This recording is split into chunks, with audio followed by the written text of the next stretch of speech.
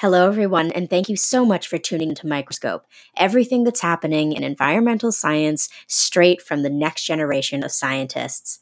This show would not be possible without our sponsors at Anchor FM. Anchor FM is a streaming platform that we use to upload all of our episodes and send them to leading streaming platforms like Apple Podcasts, Google Podcasts, Spotify, and Radio Public.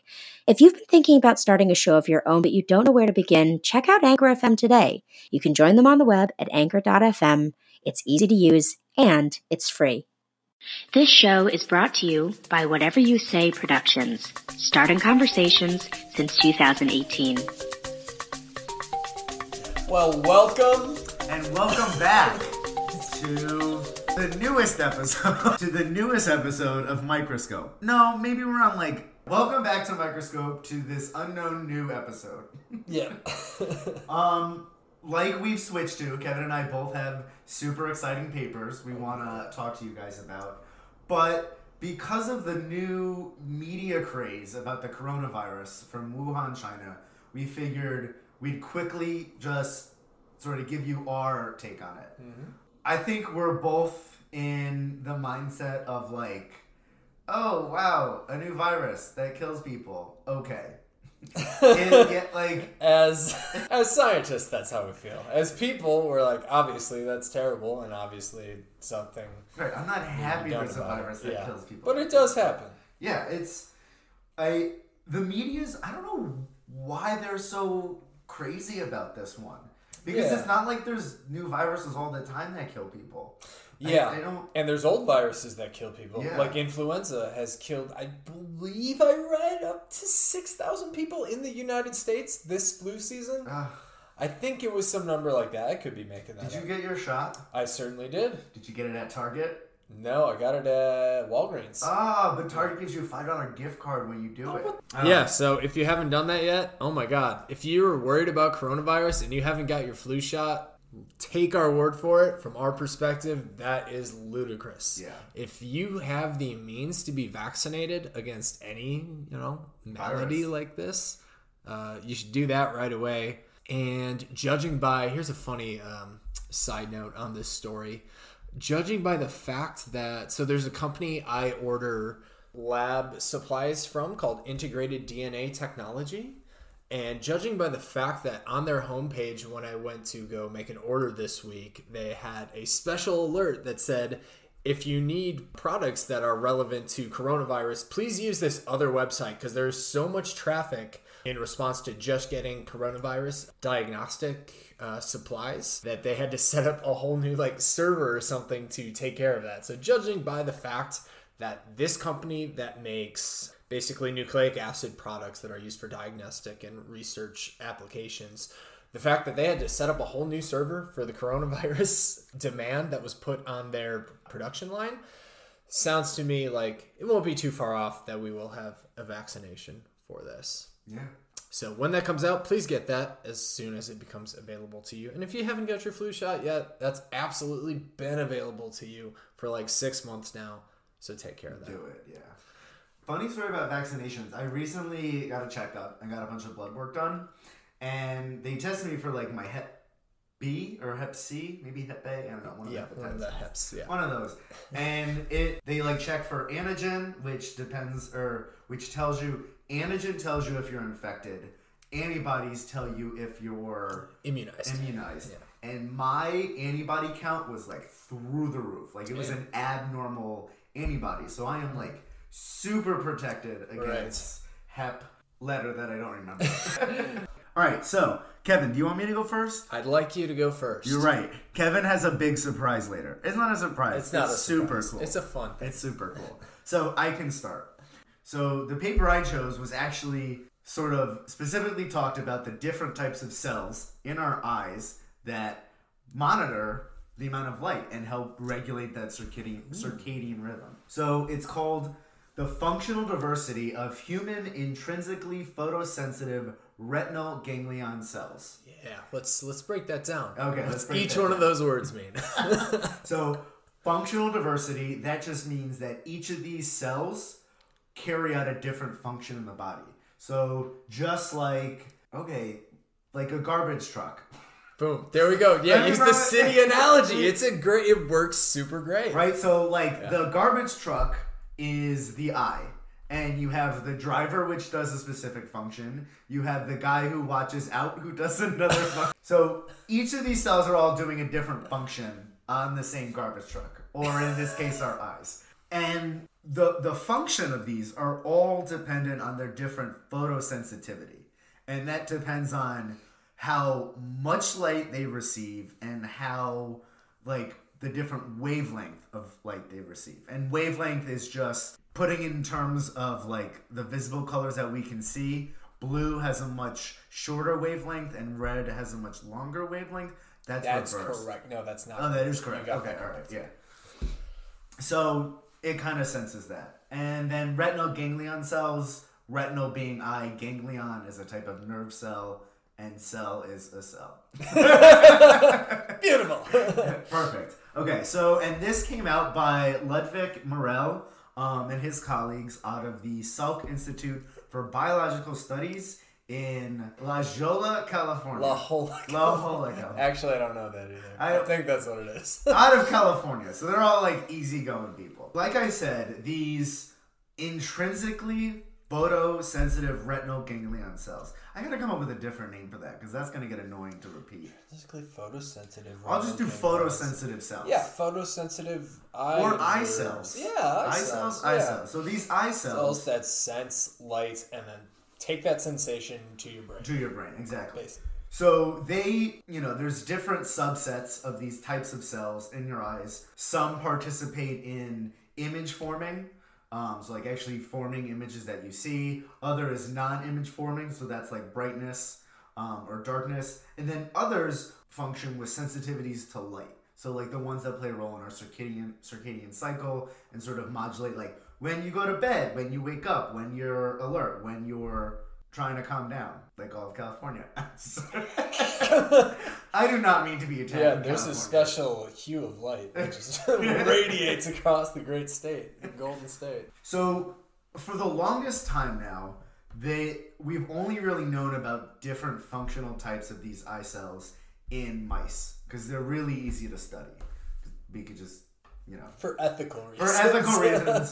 They're easier to study than... It's easier to sacrifice a mice and look at its eyes. But luckily, or not luckily, but like, thanks to the kindness of these people, they've donated their eyes to this study, right? After they died. After they This is good. Actually, I don't know if they're dead or not.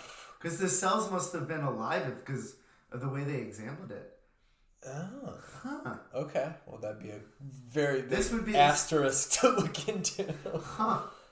If you're rough on money, you could donate your eyeball. I wouldn't do Probably that. somewhere. I wouldn't do that. Okay, so 5 people donated their eyes. 3 females and 2 males donated their eyes to these labs. And what they did is extracted the retinas from these cells. Okay? And essentially they put these different types of these retinas through varying photosensitive sort of assays or like tests to determine how active do these cells become when you shine a certain wavelength of light on it, how long do you shine this light on it, and how long does it stay active for after. And they use various like protein assays. They shined light on these eyeballs and measured how active they were using science. And they looked at different things. So they looked at the wavelength that these wavelength or irradiance that these lights or these eyeballs would react to, how long the light needed to be shown on to react to. And they were basically able to break down the spatial correlation between these different types of cells and basically categorize them into 3 different types. Okay? And to give you some context, mice cells have 6 different types of these photosensitive eye cells. Humans, as of right now, we only have 3. Okay? So we have type 1 cells, which are much more sensitive to light. So that means they became more active with small amounts of light being added onto them. Then you have type 2, which were less sensitive. So you needed to shine more light on them for them to become active. And then there were type 3, which responded only to higher irradiances. So I think that's kind of interesting. So it's like we have stuff that's like, light, oh my god. And then you have stuff that's like, is that light? Okay, yeah, it is light. And then you have stuff that's like, I only like this type of light. Yeah, things that are like an on-off switch, things that are more of a gradiential sensation, and then things that are very specific to certain colors. And so it's interesting because these ones that only responded to these higher irradiances. Am I saying that word right? Yeah, no, that's correct. Okay, irradiances. Yeah. Okay, all right. So what they found is that these type 3 that respond only to higher irradiances are much more abundant than type 1 and type 2. Specifically, there's 30.9 cells per every millimeter squared. That is precise. Give them so much credit. Yeah, I guess it makes sense. Yeah, that's crazy. Do we know how big your lens is? Like the average lens? Ooh, that'd be a good thing to... Yeah, and then you could calculate how many cells total are in the retina. I'm not looking that up currently as we speak. Okay, so it's millimeter. It's about 1,000 square millimeters. Yeah, every person's okay. So about 33,000. Yeah, cells. 30. Is that what it was? So it's a high proportion. It's more than type 1 and type 2. Yeah. So, although there were less of type 1 and type 2, so they called it a discharge rate, but one thing they measured is how long and how quickly they would release signals. Type 1, type 2, and type 3 all interact with different types of cells. Mm-hmm. So to get back to our garbage truck, the driver has a boss, the people who watch have a boss, and the people who collect the garbage have a boss. But then now that I'm talking, I think here in Arizona, they've eliminated garbage men. Because now it's all the robots. Yeah. Okay. I mean, the guy still drives the truck. There is still a guy. There's still a guy driving a truck. Right. So they found these 3 different types. They all could be split up in, varying degrees. But the really interesting thing, and what I really wanted to focus on for this study, is that each of them are going to play a different role in their ability to take this light information and transfer it to our brain, and each are going to play a different role in how our brain interprets that. And this all links back to sort of me being an insomniac. So this is good. This is good information for everyone who suffers from various eye diseases and insomnia like myself, because now that we have a better understanding of the different types of cells that process information in your eyes, we can better predict how different levels of light and what types of light will actually be registered by your brain and by your body. And thus drugs or behavior can be changed in that sense. Am I going to change watching Netflix with my screen a foot away from my face before I go to bed? No, not at all. Now, here's the thing with that, and I believe this study has some corollary to other things I've read about this. There's actually programs you can install on your computer. Let me look at the one I am using. It's called F.Lux, F.Lux, and it will actually tint the screen to reduce the incidence of blue light or short wavelength light, like Mike just talked about. I have a big issue with that. That tinting? Why? Not the tinting, but if you look at the studies that were done about blue light affecting that, they were shining light at a rat nonstop. Yeah. I'm sorry, that's gonna keep me up regardless. Yeah, which is probably why it keeps me up. But I don't think it is. I don't know. Yeah, I don't know. I can't. Studies could have been better. I'm not sure I have a subjective opinion about it yet. I kind of just started using it offhand because I've been trying to work later and later into the night. Again, contributing to the insomnia state. But yeah, if you want to try that out, that's one of the things that is on the table now as being a potential solution to this issue of having too much light. So, Mike, you couldn't have possibly picked a better segue into my paper. So just as Mike told us all about how the different cell types of our eyes are reactive to different types of light or different amounts of light or time durations that we're experiencing light of different colors, I'd like to bring it back a minute. Ask a more fundamental question. What exactly is light? What is light made of? It allows us to see everything. We know that what we see is just the light bouncing off of objects and interacting with the cells in our eyes. But what exactly is it? And this is something that scientists and philosophers had debated for hundreds, if not thousands of years prior. This is something we debate.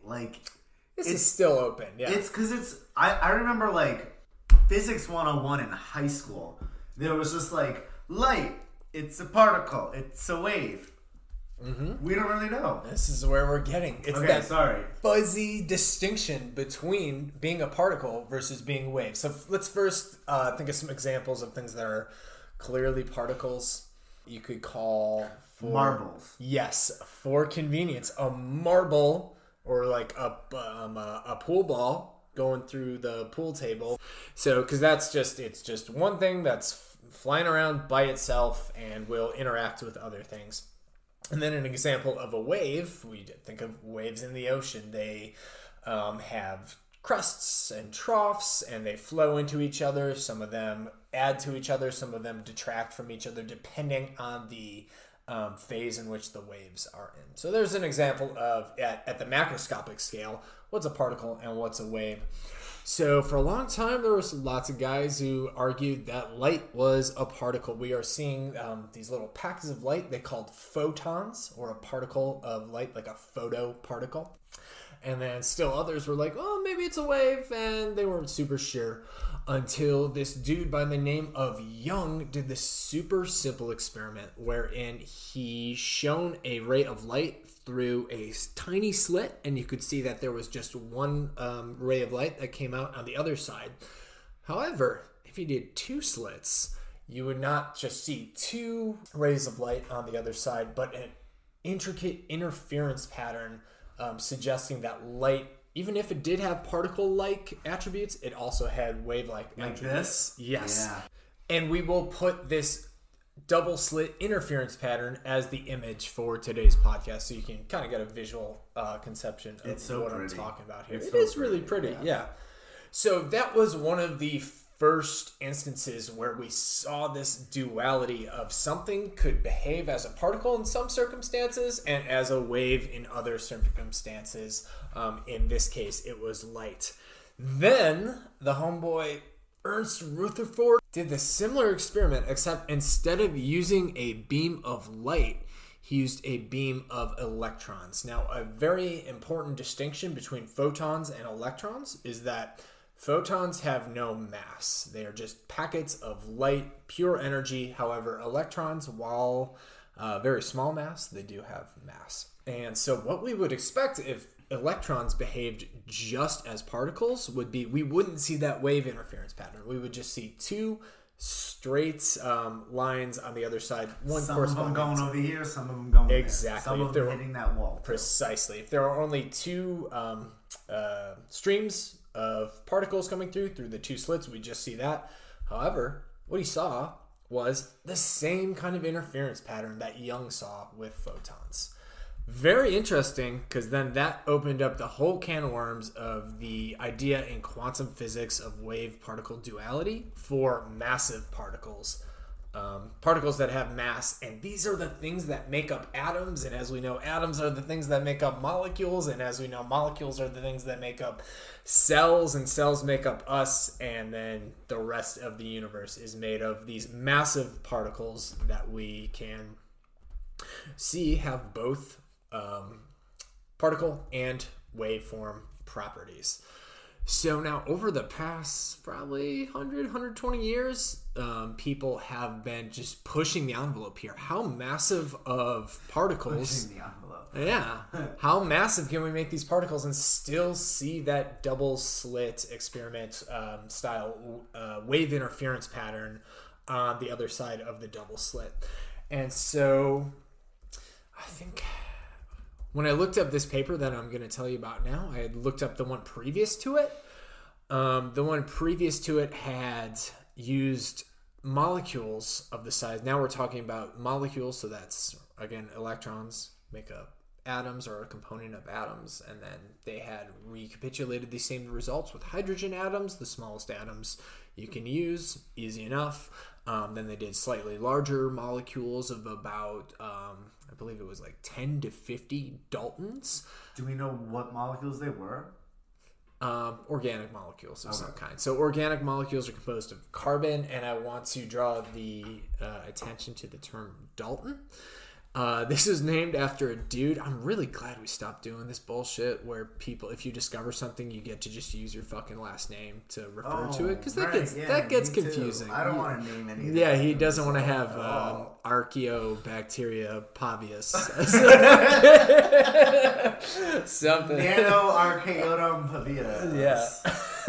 One of these days. Yeah, maybe. I don't know. For those things, I get it. For a single species of archaea, which is really recalcitrant, and you'd have to be looking for it to need to deal with it, fine, Mike. You can name that shit after yourself. Yes. But for something so fundamental where we're going to use it as a unit of measurement for molecules, like, fuck you, Dalton. So yeah, that's what John Dalton ended up doing. He was the one who figured out what is the mass of a single proton, and just called that to be 1 Dalton. Therefore, when we talk of a molecule that is 1 Dalton in size, it's just an atom of hydrogen.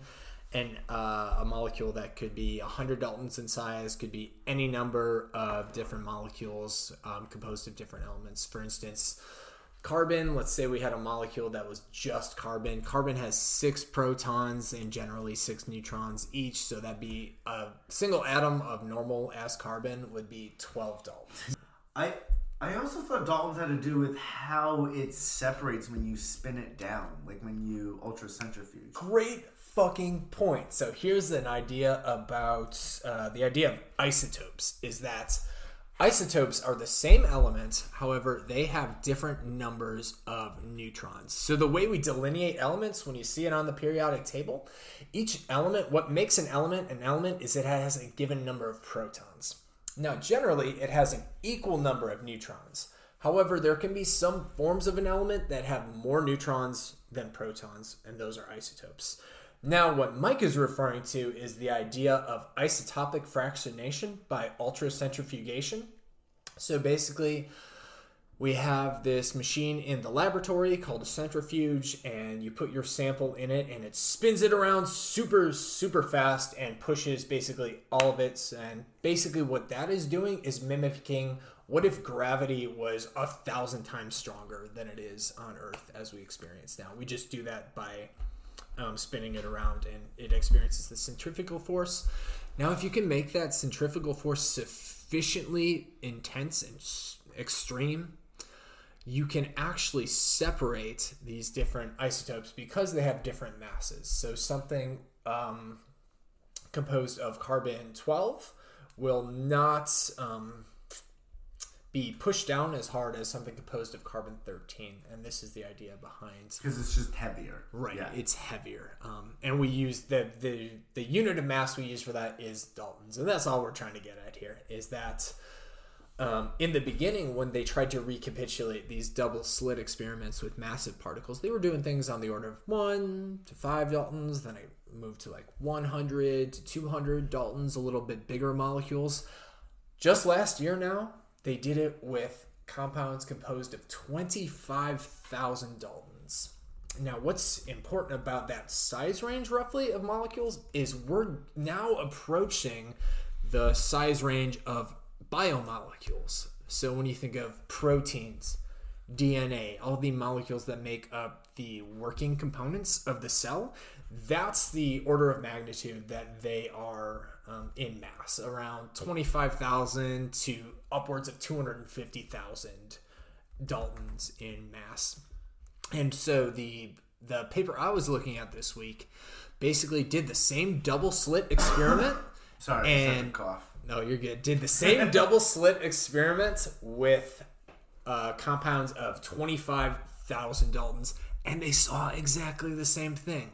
They saw this what's called quantum superposition when you're applying it to massive particles rather than photons, or I guess the same thing with photons, but these relatively extremely massive particles also show the same interference pattern in the double slit experiment, even when they're the size of some small proteins. That's an intense thing to think about. Yeah. Because that means that at a certain size level, almost, things behave in a quantum in sense. a quantum state. Yeah. Exactly. Yeah. That's what they're really showing. And for me, I don't know how naive my view of this is.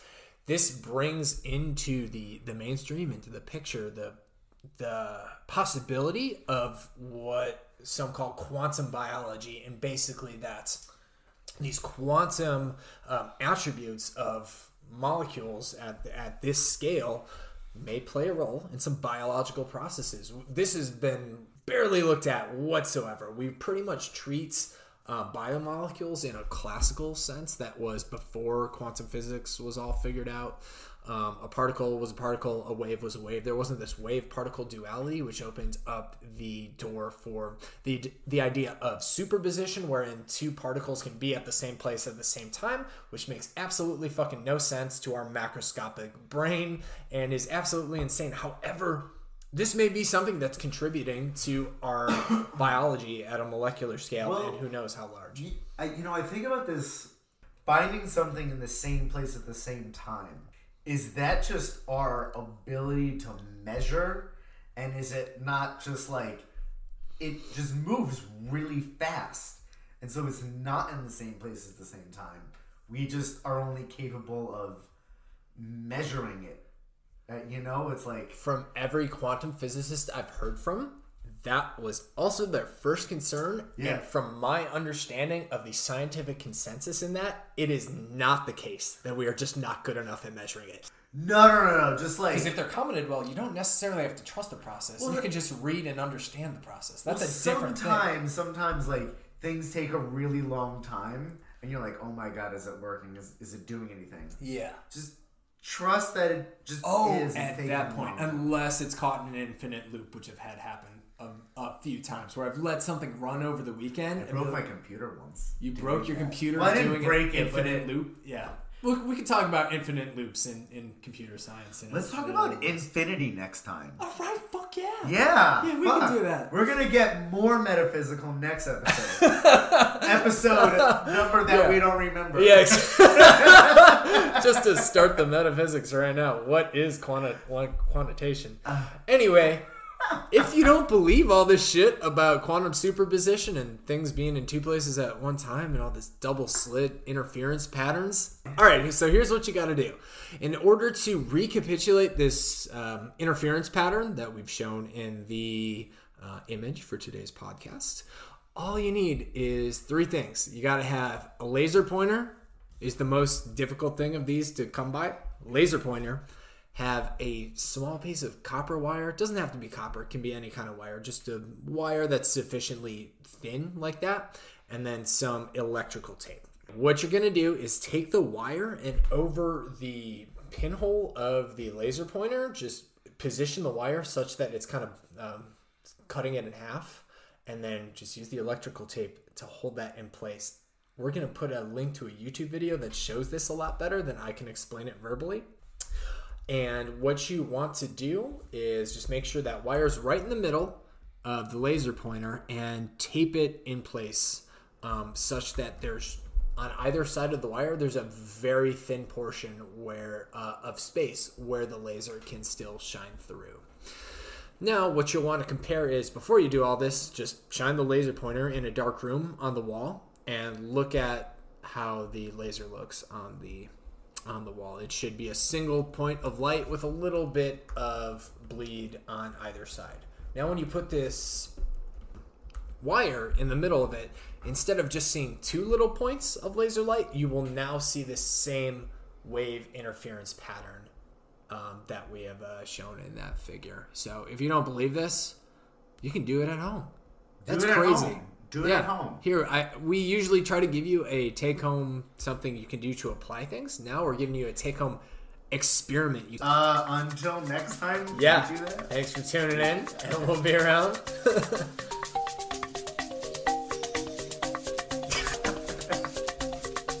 Thanks for tuning in to Microscope, brought to you by WISP. To learn more, join us on the web at wispmedia.com/microscope. MIKROSCOPE. We'll see you next time.